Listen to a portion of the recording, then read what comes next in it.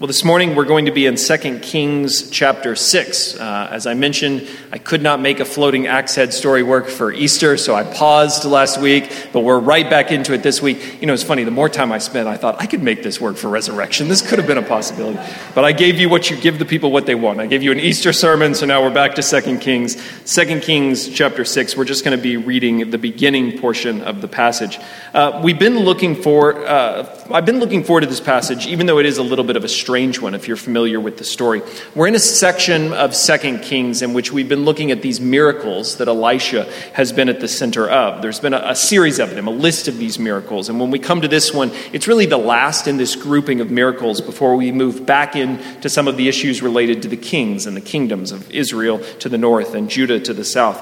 2 Kings opens in the context of these major political events, kings and nations, the possibility of war.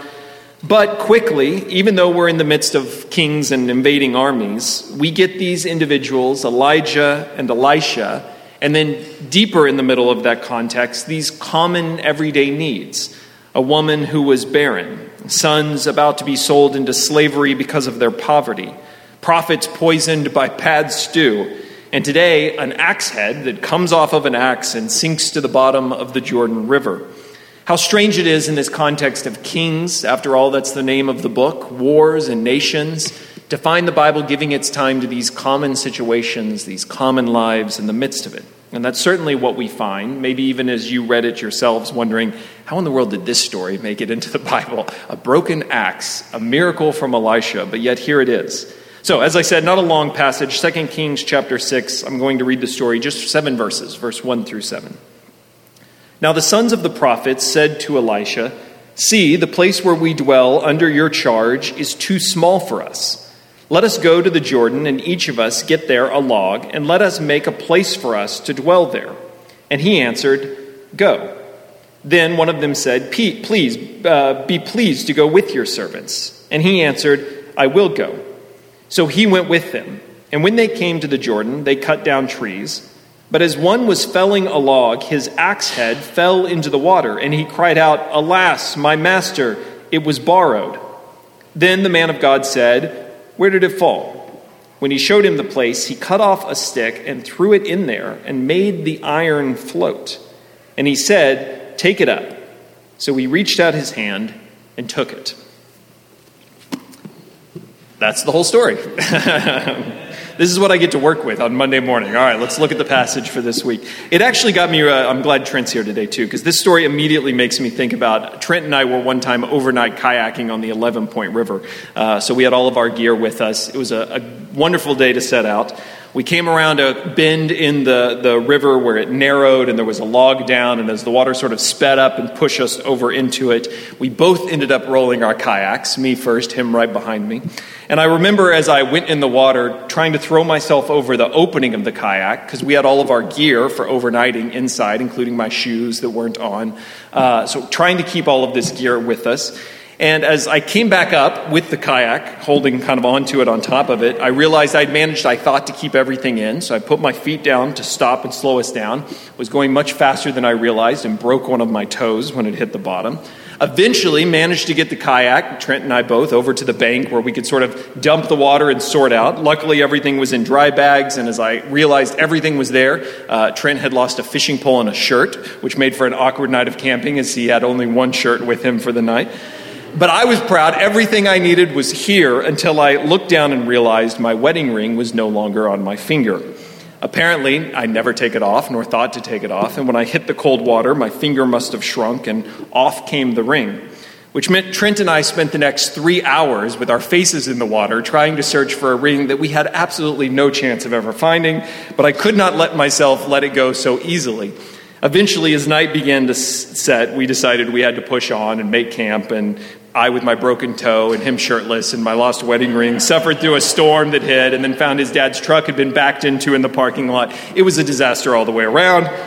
And to replace it, Ashley bought me a $45 wedding ring from Walmart, which I will probably have for the rest of my life and never lose. I never thought about cutting a stick off and throwing it in and seeing if the ring would float. Where's Elisha when you need him? So the ring is still somewhere at the bottom of the 11 point. But it's not too unlike what happens in this story. The man loses a valuable possession. He panics. But Elisha is there, who takes a stick, throws it into the water, and suddenly the iron floats. The axe head floats to the surface. So what do you do with a strange passage like this? That's the reason you all sort of chuckled when I got done reading it, is what in the world do we do with this? What does this mean for me? Barry and I have joked a couple times this week talking about the passage, all of the strange ways we've heard this passage preached, the allegories we've heard, which is one of the common ways you look for the hidden meanings, the symbols of the objects. Things like the axe head represents the weight of human sin, and the stick thrown in represents the cross, and the floating represents the forgiveness of sin and resurrection. Certainly some of you have heard sermons like this preached with these strange passages that we're not sure what else to do with them. I want to be a little bit careful about joking because there are certainly passages that have deeper meanings, but I don't think that's exactly what's going on here. I don't think there's some sort of secret symbolism that you're supposed to work out. Maybe one of the reasons so many of us as preachers have turned to this kind of allegorizing the passage is because in the end it's so simple, so everyday, so much like our lives, we struggle to wonder how something like this could be set alongside invading armies and kings and kingdoms, prophets of God. After all, who amongst us hasn't lost something, hasn't found something broken that was valuable, hasn't panicked when they can't fix it or find it? And really, that's all Elisha does in this story. Fixes something that was broken, sets them back to work, puts them back into the thing they had set out to do. Well, I don't think it's an allegory, the point of this passage, but I do think there's something more going on here than just Elisha fixing a broken thing or returning a lost thing. The story opens with a group of prophets who are complaining about the conditions of their current home. These prophets are serving together. We've talked about them before in 2 Kings. They're probably understudies or pupils of Elisha. They've probably been tasked with adjudicating lesser cases or answering religious questions. But they're certainly a group of prophets who have dedicated themselves to working under the great prophet Elijah. And they specifically say that here, that they're under his charge, under his care. Apparently, they're now unhappy with the conditions that he's provided. This place that they're living together under his charge is too small, too cramped for the whole group of them. So they come up with a solution. They should move their dwelling place down along the Jordan River, where they could cut down trees and construct a larger place for them to live. That sounds pretty logical and straightforward. You probably read over that portion of the passage without thinking much about it. But there is a kind of ambiguity in what moves them, sets them out on this plan. Notice that they specifically point out that they are under Elisha's care, and that this cramped house is the place they dwell under his charge. It sounds a little bit like a renter complaining to a landlord. You know, this place could use some upgrades at some point. It's getting a little run down in here. That seems to be their complaint. This place you've provided for us, Elisha, is getting a little cramped, but we've got an idea, a plan. It's also interesting that Elisha simply responds by saying, "Go." There's certainly a kind of ambiguity even in his answer. If you've been with us as we preach through 2 Kings, you realize how often people have misunderstood Elisha's words, assuming that the prophet was on their side, when there was a kind of ambiguity to his response. And you can't help wondering if this is one of those moments. Is Elisha saying, "Go," because he supports them? Is he saying, "Go, if you want something better, have at it"? Is he saying, "Go, you're about to learn a lesson"? Now, you're not quite sure what his view on this project is. But he agrees to go along with them, at least, and is certainly there for the story. There's a recurring question that comes up throughout 2 Kings about where a prophet should live or be. If you remember back, the kings were constantly wanting the prophets to come to them. One of the first stories of the book is Ahaziah, who demands that Elijah come to him. And as Elijah continues to refuse, Ahaziah becomes more and more emboldened, sending groups of soldier after groups of soldier to demand that Elijah come to him. Or think about that coalition of kings we looked at a few weeks ago. They draw Elisha to their camp. Already on the march, already set out for war, they demand that Elisha come to them and give them a prophecy. There's also another kind of question here. These prophets may be wanting to go to the Jordan because the trees and lumber make it an ideal place to build. They could cut it down and build right there. But it may also be that the Jordan has a kind of spiritual image to it, a retreat-type atmosphere. Elijah had crossed the Jordan before he ascended to heaven, and Elisha came back across the Jordan to signal the beginning of his ministry. The Jordan had been the place just a couple chapters before that Naaman was sent to be cleansed and healed of his leprosy. And so what these prophets may be looking for is a kind of place of retreat, a place of spiritual peace outside of the cities, the Jordan River, this image of where God had worked before. It's cramped in their current place. They're probably surrounded by constantly needy people, the demands of kings and the poor. Why not build a nicer place on the banks of the Jordan with its green foliage and its running water, a place where they could be truly spiritual? What's also interesting, though, is that this isn't the first time this question of housing for the prophets has been at the center of a story. Do you remember a couple of chapters ago when this rich, barren woman had built on an additional room to her house to allow Elisha a place to stay when he was passing by? For her generosity, God showed her the kindness of giving her a son.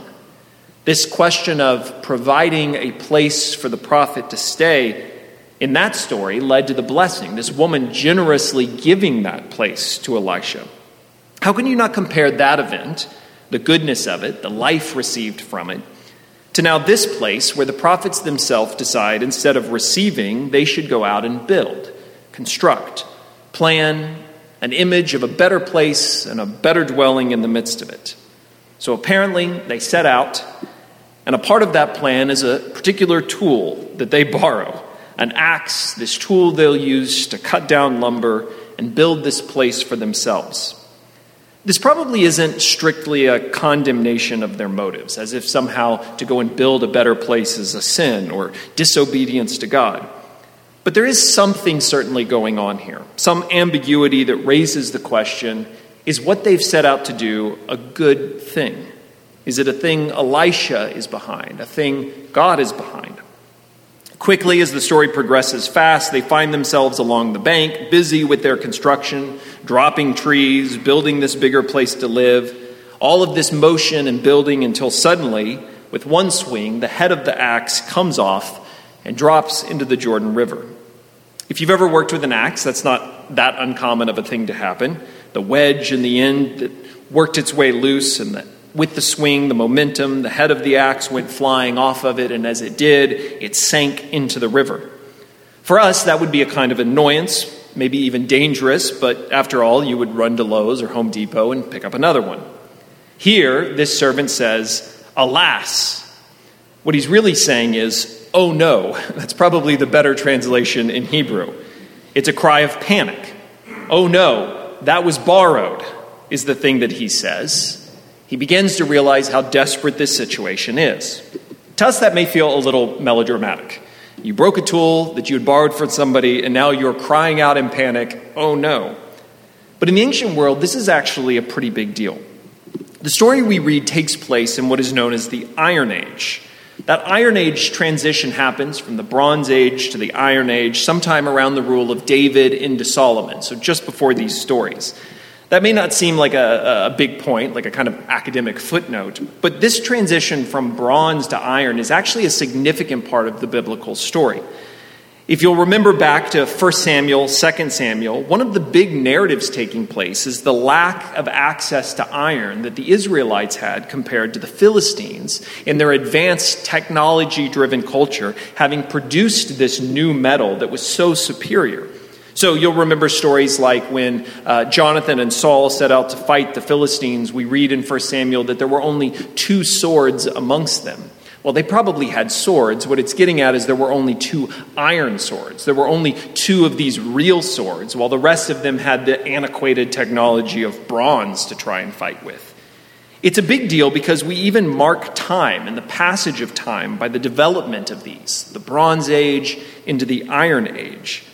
Iron was so valuable that a part of the Philistine strategy for oppressing Israel was to keep Israel from acquiring it or acquiring the knowledge to make it themselves. They were so good at controlling this new technology of iron that the Israelites had to go down to the Philistines anytime they wanted to purchase a tool or even to have that tool repaired, worked on, or sharpened. We read in 1 Samuel 13, "Now there was no blacksmith, to be found throughout all the land of Israel. For the Philistines had said, 'The Hebrews must not make swords or spears for themselves.'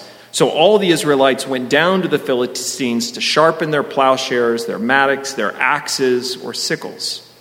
Now, that passage is really clear. And it's also clear in our story that this axe head that falls off, I actually like the way that it does this. It holds this bit of information until the end. We read simply that the head of the axe comes off, but then as it begins to float, we read specifically the iron axe head began to float.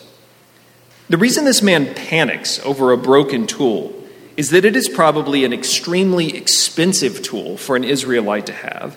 So expensive that they certainly didn't have their own, but would have borrowed it from someone who did. Maybe the only reason they were even allowed to borrow it was the fact that they were prophets and somebody was trying to be generous to God's men and let them borrow the expensive tool. Now they realize they've lost it, broken it and lost it. It's hard to find a correlation in our own day to put this into context, but maybe it would be something like you renting a giant expensive crane and then flipping the thing over and breaking it without insurance, and realizing this wasn't just a mistake that would cause a problem for the day, that this mistake would probably financially set you back for years, if not your life, and maybe to some degree could never be fully replaced. Certainly what the prophet first feels is the financial loss, but along with it, the kind of humiliation and shame for having lost something, broken something so valuable that had been gifted to him, that he had borrowed. But I think there's also something deeper going on. All of a sudden, their entire project comes to a stop. No one cutting, nobody building. Everybody lays down the work they were doing and turns and looks at Elisha. Suddenly, their whole plan and project is in jeopardy. And suddenly all of them stand looking at Elisha for what to do next. Their plan had failed. Perhaps Elisha's ambiguity, or even his reluctance to go along with this, had been because of this confidence they had in their own way, their own plan. They had a problem that they had identified. They had a plan for how they would go about solving that problem. They had acquired the tools that they would need to do it themselves. But now that tool and the plan along with it was lost. Where did they turn but to this man of God in their midst? What did they do next? It may sound a little bit strange to refer to an axe as technology, but I think that's an important part of what's going on here. This idea of technology, you may think of wires and code and Amazon eavesdropping through your phone to market you products. But the definition of technology is simply the application of scientific knowledge for practical purposes. The application of knowledge for something practical. That's exactly what's going on with this tool. Knowledge, scientific knowledge, this breakthrough of innovative technology, how to make iron, a metal unlike anything the world had seen before, now put in the context of an axe, the most advanced technology of the Philistines in this tool that allowed men to do things they had never been able to do in the same way before. To build a new place, to cut down better and bigger trees. Knowledge we possess, applied for practical purposes to make our own lives better. That's this idea of the axe being technology. After all, historians have long traced technological breakthroughs by these very things. The Stone Age, the little stone tools that we piece together, the Bronze Age, the Iron Age, the Age of Steel. We still think of history in terms of rail and automobile and flight and space travel. Certainly, there was the age of print and perhaps our own, the age of information, technology, the internet. What we're really marking is this idea of progress, the idea that we have figured something out, and by that advancement in human knowledge made something never before possible. That we, by this new technology, have some means of doing something for ourselves that before we never had the means of doing. The builders of Babel, all the way back in Genesis, who had their own innovation and industry, believed that for them nothing was out of reach. Nothing was impossible by what they built, by what they innovated. One of my favorite authors, Neil Postman, I've quoted him to you before, but he has another book called Technopoly, and he says this about technology. Technologies create the ways in which people perceive reality, and that such ways are the key to understanding their forms of social and mental life. In other words, technology impacts what we think is possible, how we interact with the world around us and one another, the way we plan and think about our own future, what we would like to have and where we would like to go. All of those possibilities are made real because of the tools, the stuff we have to put into practice to get the things we want. Technology has a huge impact on how we think about reality, what is possible, and what are the limits. I know you probably haven't thought about this passage as a passage about technology. Like I said, I was not going the allegory route, but going a slightly different place. But I think that's actually what this story is very much about. It's a story about how easy it is to think of life as what we want and about the tools we possess to make that life happen for ourselves. It's about how our own technology, our own means and knowledge gives us confidence to set out and do things, about how we figure things out for ourselves and work whatever advantage we have to build the things we want for our life. That is, all of this confidence and progress and innovation until it doesn't work, until it breaks, until the technology falls off and sinks to the bottom and we're left standing around wondering what to do next. When it does, we're often left saying the same thing, oh no. Suddenly, we're left standing there staring at God, a man of God, Elisha in this case, wondering what happened. Technology gives us so many good things. I'm certainly not against it. I mean, who isn't grateful for modern medicine, for the buildings that we have, for air conditioning as summer comes on, and cars that take us to places, planes? God is certainly not the God hostile or against technology. But there's no disputing that our advancements in technology often leave us thinking that our own human potential is limitless, that we can do and have whatever we would want. We may not be there yet, but certainly this progress of technology makes all things possible for us too. That is, until it breaks, until it's lost, until moments of war, until our technology poisons us with anxiety and depression, until it leads us into conflict and anger and division. The story of the Tower of Babel is not just about how God once judged human progress. It's about how all attempts of human progress eventually fail, eventually lead us into shattered relationships, eventually leave us short of the thing that inspired us. This story is about how even God's own prophets can get caught up in it, thinking that they can build the life they want for themselves if they just have the right tool to do it. Who needs a kind old woman to build you a spare bedroom when you're passing by, when you've got tools like this to build that better place for yourself the way you want it, the way you would have it? Who needs to receive, after all? You can get the tool and do it yourself. So all of it comes to a grinding halt when that tool is lost. It's interesting, though, that this is not just a judgment against human progress. Some think that's the way forward, right? To refuse any advancement, to refuse any technology. The old ways are always the good ways, until you realize that even in the old days in the Iron Age, they were still doing the same things we do, making the same mistakes and trusting the same things. But at the end of this story, Elisha does give them back their tool. He doesn't say, shame on you for trusting in these things. He gives them back the technology they were using. Isn't it interesting that that's how the story ends? What we don't know is what they did next. Did they finish the project? Did they stick the axe head back on the end of the handle and go back at it? Did they return the axe safely to its owner and call the whole thing off? We don't know, because that isn't the point of this story. And hopefully you're starting to get it. This project isn't the point. The progress, the tool isn't the point. Receiving the axe head back is not the point. What they certainly gained in that moment was the realization that there are things that God can do that their own technology and plans and purposes cannot.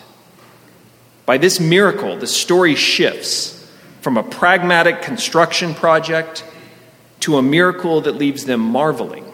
Floating iron. How does that work? There's nothing in their knowledge, their innovation, their technology that makes sense out of this. And so the ones who up until this point, as you notice in the story, have not consulted God or been all that interested, who are motivated by their own plan and the tools they possess, finally find themselves changed, marveling at what God could do that they could not. So many people struggle with this tension between knowledge, science, and religion. But the question is not, how does this thing work? The question of life itself is not, how do we know more so that we can do more? Certainly those questions matter and are valuable. But there's always a deeper question that leads us to a place of wonder. This doesn't work, but yet somehow here it is. Do you remember those stories of Thomas Jefferson, who famously went through the Bible and cut out any miracle? He was determined to make it a realistic, what he knew from scientific knowledge, understanding of Jesus. And so he retitled his work, The Life and Morals of Jesus of Nazareth. He tried to remove anything from the Bible that he couldn't verify as scientifically credible. So what do you end up with? Well, I think the title says it. The Life and Morals of Jesus of Nazareth. You end up with a man that has a moral teaching. What Jefferson saw Jesus to be. A tool, a teacher, who can teach me to do better personal moral work within my life. You end up with a man and a technology, knowledge that helps you be a better person. But that's certainly not what Jesus is when you read the Gospels. People often think of religion that way too. That somehow, if I follow God, he'll give me some tools that I need for living a better life. Certainly people listen to sermons that way. We'll go to church and get some helpful applicational information, a tool that I could leverage to make my life go better in the days ahead. How many people view God himself that way? As something you could use, a guide for getting more out of life, an angle that you could work for making your life go better. But God nor Jesus, if you read their stories correctly, give you more control over your life. Instead, they give us what those prophets also received. Something lost, something restored, and a moment of realizing that this God, this prophet, this Savior, can do things which this world cannot. They give you the same experience of the prophets, wonder, marvel, a miracle, a reversal of what we know things to be and how things are supposed to work. And suddenly, in the midst of this God, those things are changed. If you stop and think about it, isn't that what so much of 2 Kings has actually been about? Kings and all of their power and authority who are shown to be unwise and inept and foolish. The poor who end up being provided for in a kind of abundance that no one could imagine. Life coming to the woman who had been long barren. Water purified for a town. Poisonous stew made good again. An axe floating when lost. All things reversed from what knowledge and human innovation tells us to something that leaves us now in a position not of control but of wonder, the miraculous. In the New Testament, many people saw the work that Jesus was doing, and they thought this was the return of Elijah, someone like Elisha. They saw the works he was doing and recognized in them the kinds of reversals that Elijah and Elisha were working. Luke records the command in his gospel, "Go and tell John what you have seen and heard. The blind receive their sight. The lame walk, the lepers are cleansed, the deaf hear, the dead are raised, the poor have good news brought to them." In other words, the way he summarizes Jesus' ministry is a reversal of all things. Jesus is like Elisha in that way. He comes to work these miracles so that we might see that with him, things that are not, and the things that are not suddenly are. To make things happen which we, by our knowledge, say aren't supposed to happen. But it isn't just these physical things.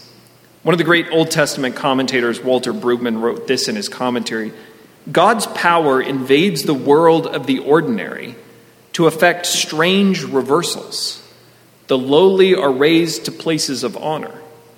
The unrighteous are justified. The lost are found. The dead are raised. These are as much incredible reversals as is iron that floats.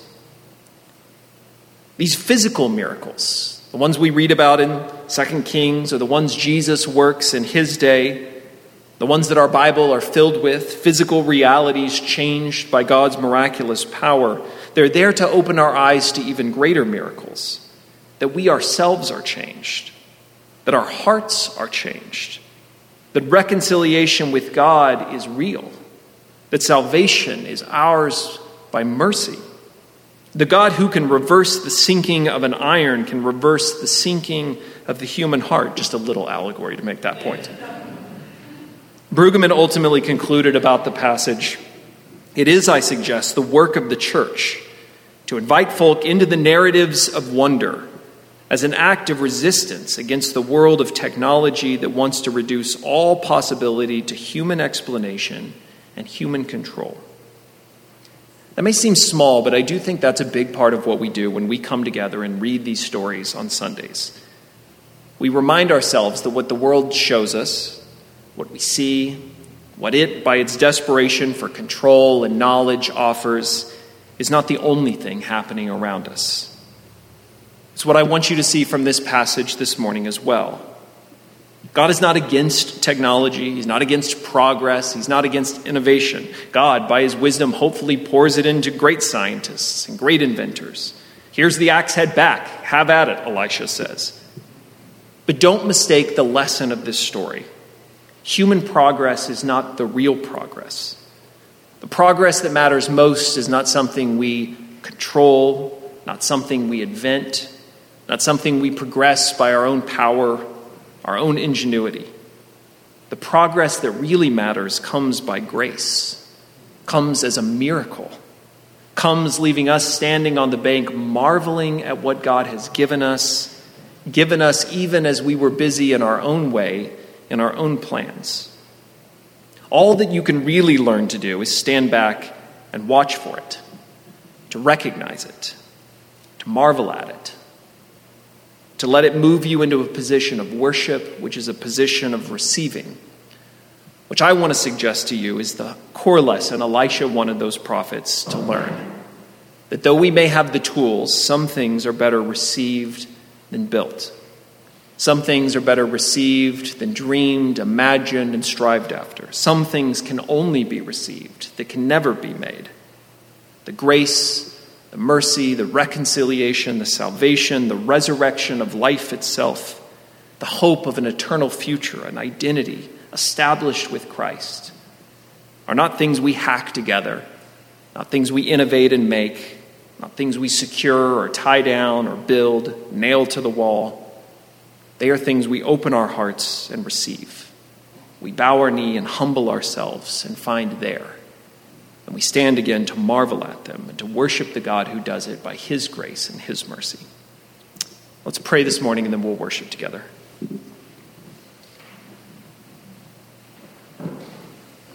Heavenly Father, we recognize this morning that we are in a world very much like the one we read about. That God, we are bombarded day in and day out by new tools, by new technology, by new promises and marketing pitches.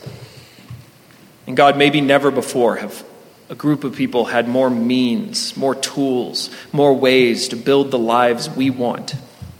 And God, I sense it in my own heart first and foremost, how easy it is to get this vision of life the way I want it, and to scheme and plot and save and plan and borrow and build whatever I can for myself. God, I sense this morning as well how easy it is for that work to keep me from recognizing what you're doing. How easily I distract myself from the things of God, the miracles of God that are left in my life for me to marvel at, to sense you and to see you. So this morning, I repent. God, forgive me of the ways I obsess over my own life and miss what it is you're doing. And God, teach me like these prophets to be interrupted, to be stopped, to be halted, to lose those things that I've trusted too much in. And that by their loss, to see you again. to have my eyes and my attention shifted back to what you are giving, what I receive, what comes by grace and mercy alone. So this morning we quiet ourselves, our hearts from the things we want, the things we're thinking about and working on and constructing. We humble ourselves again this morning and recognize that you know far better than we do, that our plans are often foolish, but you are a path that we can follow, a light before our feet, a narrow way, but a way that leads to life and life eternal. So God, show us. Take what you need to take from us to help us see it.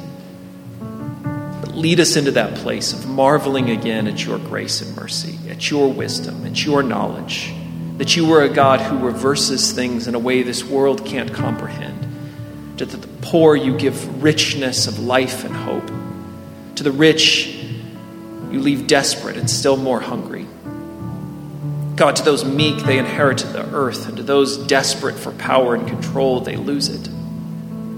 To those who clutch at their life comes only death, but to those who are willing to lay down their life, you give life eternal.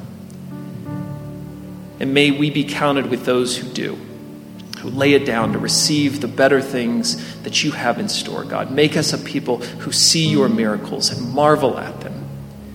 So we worship you this morning.